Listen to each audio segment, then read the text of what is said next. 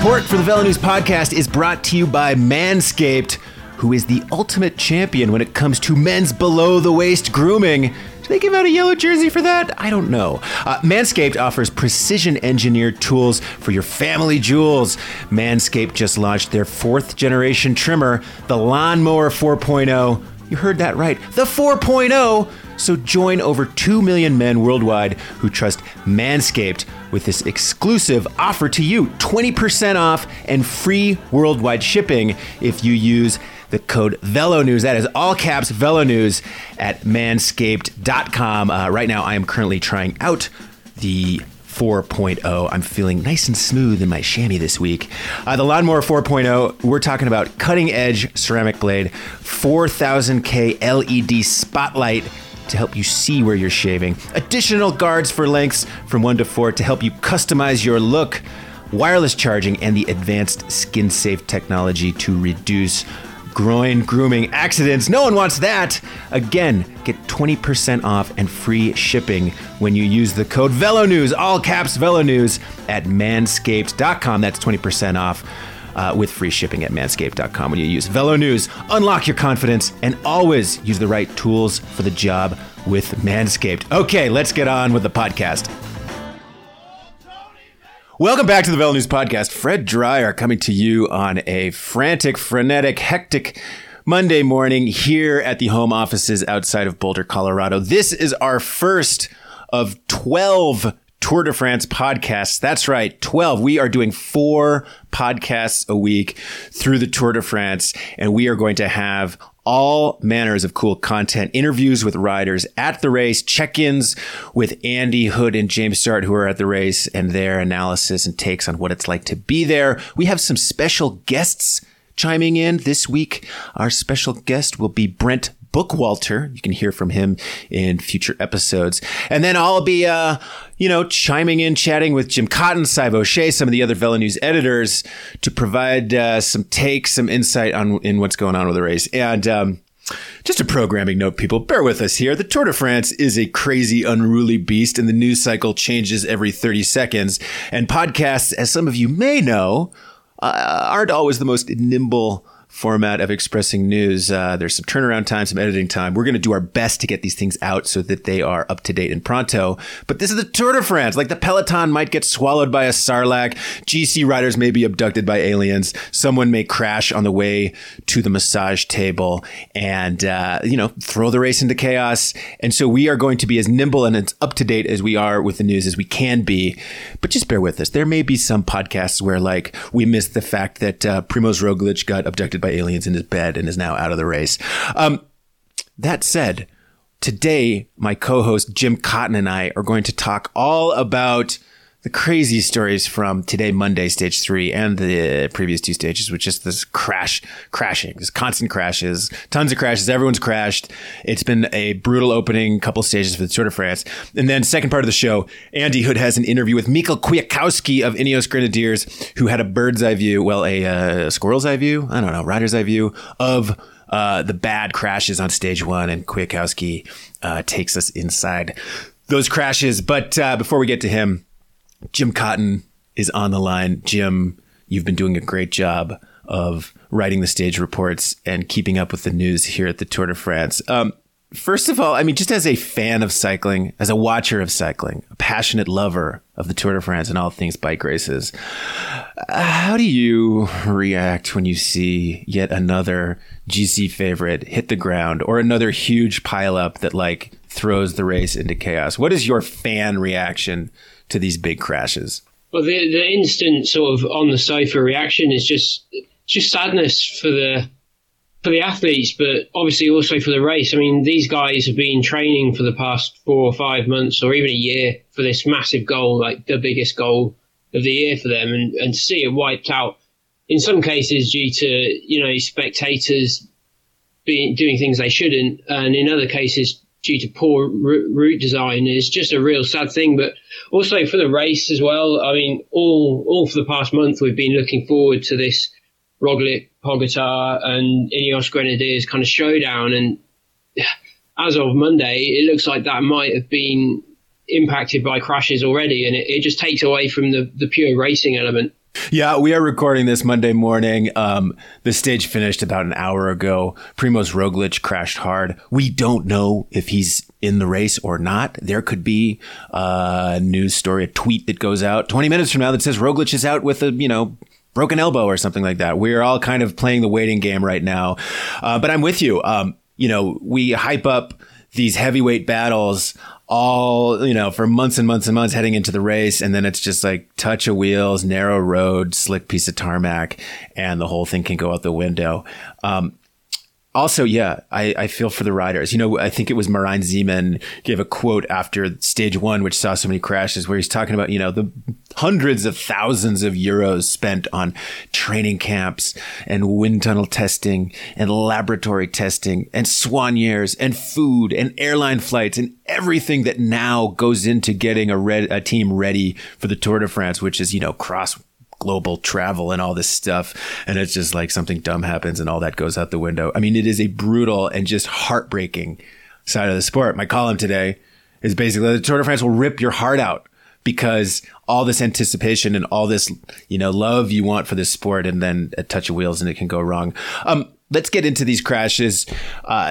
So much ink was spilled on Saturday's stage one about really one of the most disastrous and dumbest crashes I've seen in Tour de France history. That, of course, was the one caused by a spectator holding a sign, trying to get on TV for grandma and grandpa.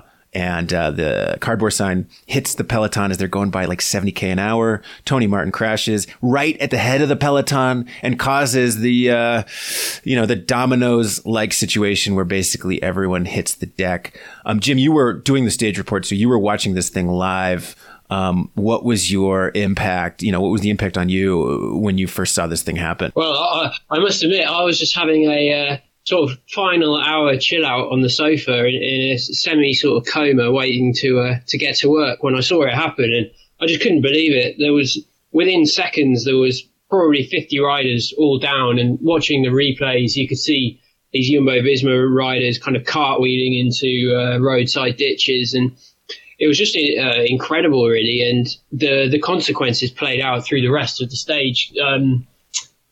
Tony Martin was covered in road rash, and significantly for the GC, a lot of riders were caught off the back, and for Ineos, Richie Porte and Theo Gegenhardt sort of lost time as a consequence. And then later in the same stage, in the final 10 kilometres, we saw, although maybe not a contender, he's one of the big names of the Tour, we saw Chris Froome come down really hard and lose a load of time. And going back to the fan impact, following Froome's kind of comeback from injury and 2 years of trying to get back to this race, to see him, caught off the back because he's injured from the very start is just it's just tragic, really. So this crash, this was one of the big ones that every now and again the Tour de France breaks through into mainstream media because of something crazy that happens. And this one definitely did it. I checked the headlines afterwards, and, everything from CNN to ESPN to Fox News to the, big mainstream international publications had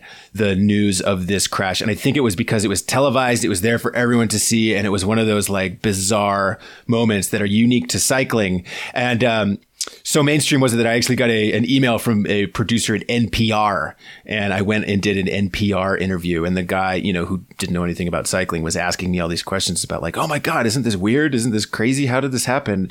And, I had to tell the guy, I was like, this was a particularly bad one. It was public. It was there. The fan was oblivious and, knocked over the entire peloton. It happened at the front of the race. But these crashes where a fan impacts the race, or a dog runs into the peloton, or a horse runs alongside the peloton. Like, you watch enough cycling, this stuff happens more regularly than you would think. I mean, and I use the analogy, it's like when I remember one of the first tours I watched, 99 Tour, and Giuseppe Guarini is on his way to win at Alpe d'Huez.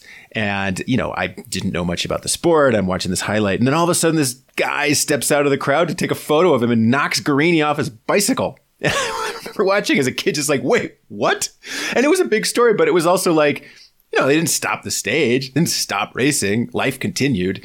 And it was one of these moments like, what if the Super Bowl was going on? And all of a sudden a fan ran out and tackled Tom Brady.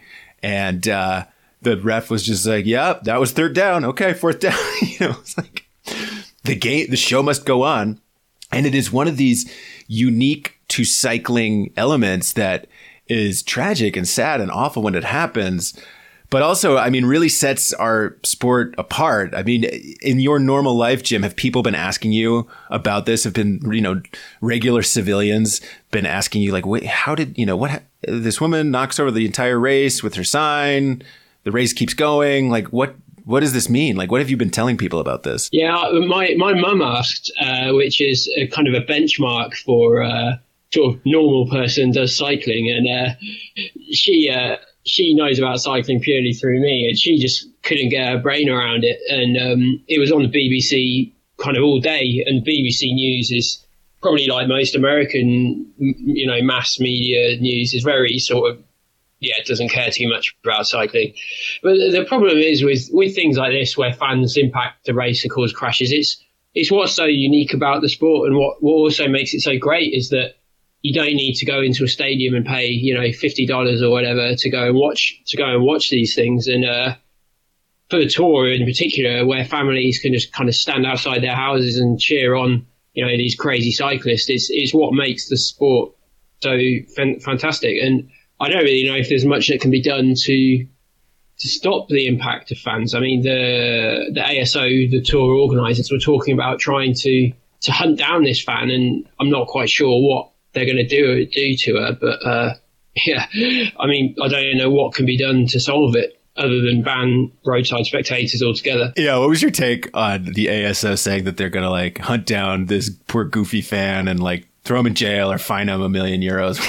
What's your take on that? I mean, I can understand they've got to make some sort of statement about it, but what are they going to do? You can't go and say, you can't go and stand by the road and watch the race that we promote so viciously, like all through the month, all through your villages, in like, mucking up your traffic and things like this. I think it was just a statement of defiance kind of thing, rather than an actual kind of plan to do something. So Jim, are you familiar with the legend, the story of Steve Bartman? No, I can't say I am, actually. Should I be? Yes, this is in that vein. The Chicago Cubs, the much maligned Chicago Cubs, they'd gone like almost 100 years without winning a World Series. And I believe this happened early 2000s or late 90s. The Cubs were in the playoffs and they were making a run. And then all of a sudden there was a ball hit. And this fan leaned over the edge and caught the ball, and it was ruled a home run. And the Cubs outfielder could have had a chance to catch it. Like, he was there to catch it. And then this fan like grabs it. And so they rule it a home run, and the Cubs go on to lose. His name was Steve Bartman. And there was so much vitriol against him that he had like the entire stadium, it was very public. And the entire stadium turned on him, and people started throwing him and like saying they're going to kill him. And they had to escort this poor guy out of the stadium, and he ended up going into hiding. I mean, he is still actually in hiding. They did a documentary about this a few years ago. And, the whole city hated him. He was this lifelong Cubs fan or whatever. And that was the first thing that popped into my mind when I saw the comment from ASO of like, we will hunt down this woman and prosecute her. I was like, guys, are you not familiar with the story of Steve Bartman, like, who's still in the witness relocation program because like angry Cub fans are trying to like hunt this poor person down? Maybe we cool it. I mean, don't get me wrong. Hey, fan. Bad job by you. Really bad job by you. This was dangerous, horrible disruption. I hope everyone out there in France learns from it, but I don't know if we need to go like throwing this lady in jail. I mean, and you hit on it, Jim. This is one of the double-edged swords of cycling. Cycling is the sport where you can get 6 inches away if you want to from the action. But there's a certain level of personal responsibility that comes with it. I was doing the math in the lead up to this interview because, I've heard people say, well, why don't they just put metal barriers down? And there are metal barriers at the start and the finish and on some climbs and, some high traffic zones. But I was doing the math and it's like 120 miles, a typical tour stage.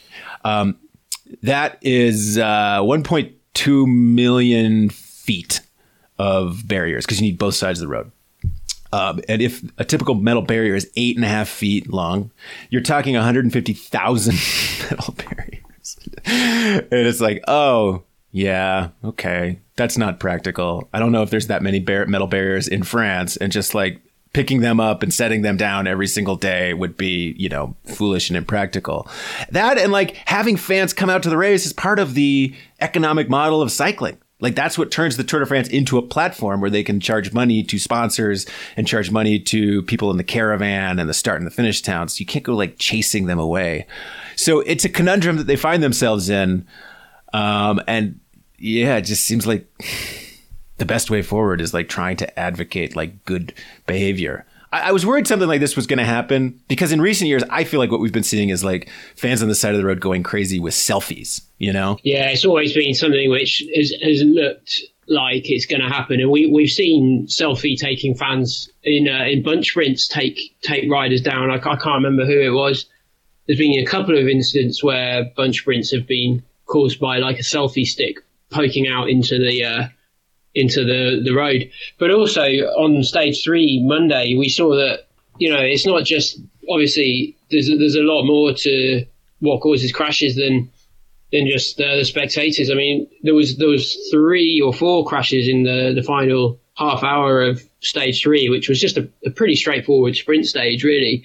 And they were all kind of rattling down these really narrow single lane kind of country roads into this quite small town in North France. And it does bode the question of, how appropriate that finish was, and if the route design was correct, because stage towns, like start and finish towns, they bid for the rights to host these things, and it comes down to how much the Tour needs the money and how appropriate these finishes are, and whether you can hold a bunch sprint on a town that is approached by these narrow roads which aren't fit for a 20 wide peloton. So as we look at the impact to the GC battle, I mean, the big loser today was Roglic. He lost 1:21 to the leaders. Geraint Thomas lost, I believe, 20 seconds. So did Pogačar. And really, the big winner from a GC perspective today was Richard Carapaz. So as we look at it, Carapaz is in third place overall. Pogačar is 7 seconds behind him, but then the gaps start to get bigger. I mean, Roglic already 1:35 down. When you look at the GC picture right now, how does today impact what's going to happen in the rest of the race? I think it could be huge. I mean, for Roglic, he's, as you say, he's about 50 seconds down on Carapaz and 40 seconds down on Pogačar, and that takes a lot to recover. It's not something he's likely to overturn, say, within the space of one time trial or within one kind of summit finish attack, now that the margins are so tight. And as well, there's the impact for Roglic on his team. Steven Kruijswijk is rumoured to have a broken hand or something and might not start tomorrow. And Robert Hessink also crashed today in the crash that caught Geraint Thomas out right at the start, and he abandoned. So that's two of Roglic's like biggest kind of worker bees. Well, one definitely out of the race and one severely injured. And there's still 18 stages to go. They've not hit the mountains, and you want to have your full deck of cards like still in your hand at this point. And whether Roglic and Thomas both are able to race tomorrow or not, the fact is they're going to have a hell of a lot of bruises and road rash to put up with through the next 2.5 weeks, and that all can take so much toll on fatigue management and just how fresh they're feeling every day. And it could be a bit of a kind of a race of survival for those two guys, of resilience. Just scrolling through Twitter here, we have some news to break. Of course, this will be old news by the time everyone listens to it. Caleb Ewan out of the Tour de France with a broken collarbone, and then a lot of riders chiming in. Andre Greipel, whoever designed today's Tour de France stage, should try and ride with 180 riders on a twisty 5-meter road next to each other and pushing watts to the limits. Of course, we riders make the race at the end, but it's the riders who are also asked an earlier time, taking 5 kilometers to go, which was refused. Germany's, but yeah, asking for 5Ks to go for the time to be taken. Mikko Kwiatkowski in F1 racing, there's a qualification for a reason. What happens in the first corner when everyone are allowed to start from position 1? Success at the tour can change people's lives, and we're allowing 184 riders to take yellow, win a stage, take jerseys on day one when we all know the road is 8 meters wide. So riders obviously not happy about today's stage. So, brutal opening couple stages to the Tour de France. I was trying to think back to the last time we saw carnage on this level. I mean, the opening week of the Tour always sees carnage. Everyone's fit. There's 184 riders. The roads are narrow and twisting. There's a ton of pressure on people, so nerves are frayed. People take chances where they otherwise wouldn't have. And just like everyone's flying. And so that's sort of this magical recipe that leads to crashes. I'm trying to remember, though. I found this blog on Bike Radar because like all of our memories are like hummingbird memories when it comes to the Tour de France. I remember vaguely what happened last year, but stuff that happened more than 4 or 5 years ago, even though I was following the sport, I cannot remember. 2015 though, Tour was temporarily suspended after a significant crash, stage 3 between Antwerp and Huy. Cancellara and Simon Gerrans crashed. Cancellara left the race. Then Tony Martin fell a couple days later. He left the race. Big pileup. I remember that now. That was a pretty bad one. The difference this year just feels like it's day after day after day. So, as we head into stage 4, my only hope is no crashes. I mean, Jim Cotton, when you look at stage 4, this looks to be another. Yeah, it's just it's a kind of a fairly short, fairly straightforward looking sprint stage. And I believe Fougères is one of the stages where Cavendish has won one of his first sprints, and that's getting a lot of people quite excited about his prospects. So yeah, let's just hope that the race comes through with everyone upright. And I mean, as well as Roglic, losing Caleb Ewan so early is a real loss. Because he was the sprinter to beat this year, and he had this big goal of winning a stage at all 3 Grand Tours, and he didn't even get a chance to sprint. So, it's been a real costly opening 3 stages of this race. Well, I think we're going to leave you all with this last piece of breaking news from Twitter. This is from Dutch journalist Daniel Dwarswaard, very Dutch name. Primož Roglic just got out of the medical car. He says, fortunately, nothing is broken. I'm completely open. We can go on. So good news for Primož Roglic, even though he lost a minute 21 and skittered across a bunch of sharp gravel and tore the butt out of his shorts. It looks like he will continue. So he will continue to fight again. Jim Cotton, you can read all of his great reports, analysis, and opinions on VeloNews.com. And I thank you for being a wonderful co-host for this Tour de France podcast. Let's hear from Mikkel Kwiatkowski. That's right. This week's episode is brought to you by Manscaped, makers of the new Lawnmower 4.0. And right now you can get free shipping and 20% off by using the code VeloNews. That's right, uppercase VeloNews at manscaped.com. That's 20% off with free shipping at manscaped.com by using the code VeloNews. Unlock your confidence and always use the right tools for the job with Manscaped. Okay, let's get back to the podcast. All right, Michael Kwiatkowski, thanks for stopping by. Opening weekend for Ineos Grenadiers. Good, bad? What you expected? How do you guys rate the race so far for you guys? I mean, there's always room to improve, obviously, but on the end of the day, if you see how many crashes there was on the stage 1, we are just happy that we came out of those first 2 stages without a scratch. I mean, Theo Gegenhardt was involved on the first day, and Richie as well, but they're feeling all right. So that's the most important, that we have healthy 8-man squad, and we're ready to go for another 3 weeks.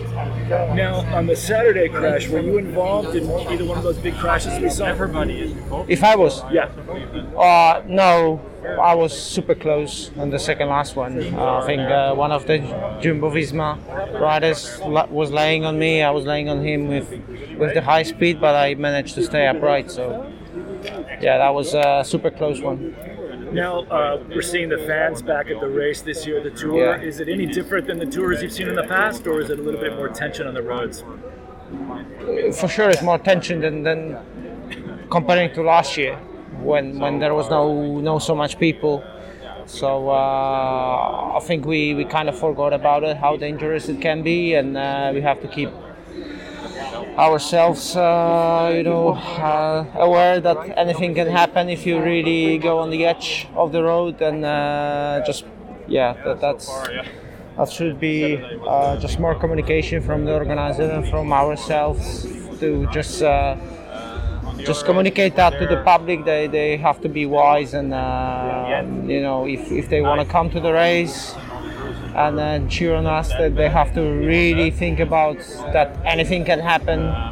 With when the peloton riding past, we could see dramatic scenes with the mom taking care of her kid, and I saw that, and when I just know myself, I know the peloton, how it's inside the peloton, how dangerous it is, and I would never really stood myself on the outside of the corner and anywhere close. I would always have like backup, where to escape, or just stand behind the barrier, the open area when the actually motorbike or rider can, or the car even can hit you. That's not a safe place. Like you see, rally races. There should be some limitation, like where people can stand. Are you seeing that the racing is more dangerous? Everyone kind of says that the speed cranks up every year, that everyone's fighting to be at the front. Has that changed during your career? I think I make the point before that I think like the opening stage when you have the stage when pretty much everyone can fight for the final victory, and there is so much to grab, which is taking the yellow jersey at the Tour de France, and as well taking the mountain jersey, taking sprint jersey, winning the stage. Is so much favorites on the day one, and it's kind of difficult for it's like compared to Formula 1, there is qualification which makes the P1, P2, P3, P4, they don't start all the drivers don't start from the P1. That would be impossible task to enter the first corner. It's kind of the same with the first stages when there is opening stage like that. There's 184 riders. We just can't, I don't see it happening that we just come to the finish with 184 riders. So sooner or later there is a tension, there is too much people going into one corner, too high speed, and that's what's happening. I mean, that's what I meant about, having the prologue or something like that. There should be already some people, because of that, not thinking about taking the yellow jersey, for example. And so you think a prologue would ease the tension really in this first? At least then some people would not think anymore about the yellow jersey, the stage one. You know what I mean? And then that's what I meant. Like Formula 1 doesn't do that. Like they have qualifications, and there is so much to gain on the stage one this year at the Tour de France. It was the same situation last year, and so much to lose in my opinion. So it's a difficult one, And going into this first week, it seems like it's an old school Tour de France, hard hilly stages, maybe some wind coming up. Is that going to be a benefit for Ineos, and perhaps maybe be against maybe Pogačar, who's like younger and maybe not experienced in those kinds of races? I always believe anything can be beneficial if you do the right thing. So hopefully, even today they say it's we will have some rain on the end probably, but on the end of the day, whatever, we just want to be on the right side anytime, and doesn't matter if it's wind, mountains or the time trial. Just hopefully we can gain time or not lose time on those stages. So we're just focusing on doing the right thing today as well.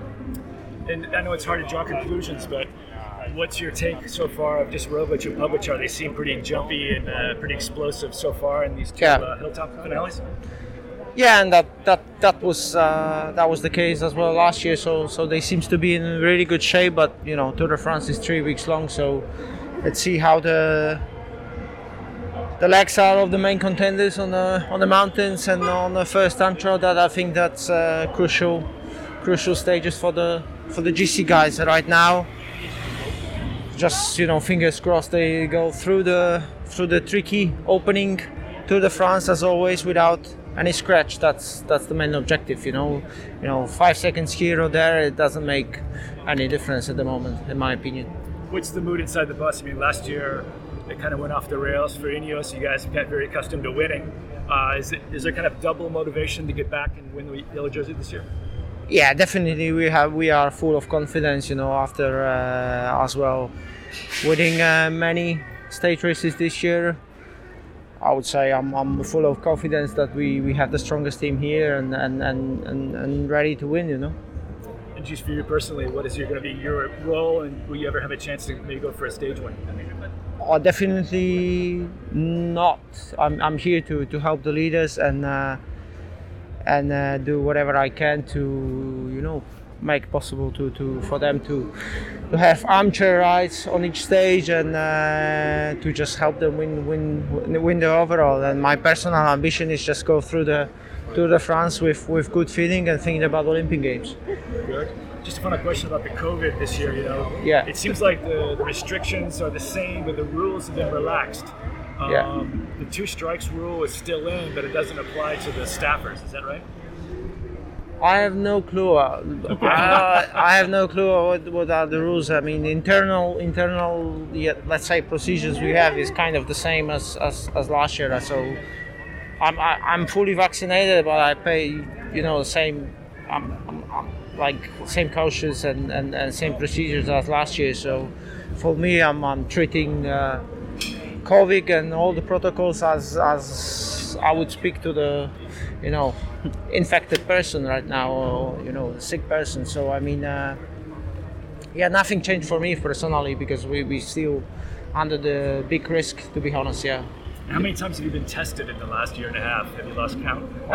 I lost count. Yeah, really. Yeah. Because it's 2 or 3 before every race, right? Yeah, definitely. It's a huge amount of number of tests, which is kind of if you count that, it's logistic wise, get the test done. It's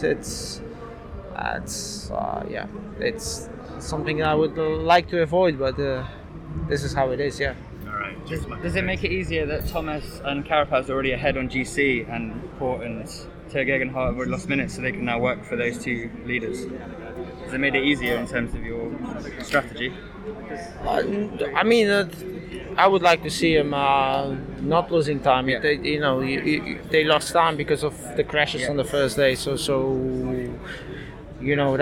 the bad side of it. Or the good side is like they don't have massive injuries, and that's the most important thing. And I would like to see them.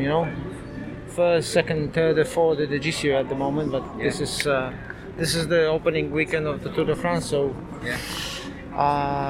But it makes it easier when, like, say there's a puncture, or like there's a crash. You know now just to focus on Thomas and Carapaz in terms of who you need to bring back up. No? If that makes it easy, not at all. I mean, it's anything still can happen at the Tour de France. Let's fingers crossed there's no more crashes and. The G and Carapaz can stay up there, and it's just sometimes it's just elimination race as you can see, and hopefully we're gonna eliminate that way other guys. I just want to see the whole team in the front safely and not losing time. That means that we do the right thing. And riding at the front, like we saw yesterday, that's just to keep your guys safe, right? Because you said we'll see more attacking. Yeah, definitely. It's just a part of my job and part of the tactic, just to make sure that everybody's safe. Even we spend a little bit more energy than maybe we should, or stuff like this. It's opening weekend. It's all about surviving and avoiding crashes, and that's what we're doing at the moment. Thanks, guys. Thanks for taking on time, Mike. Thanks, George.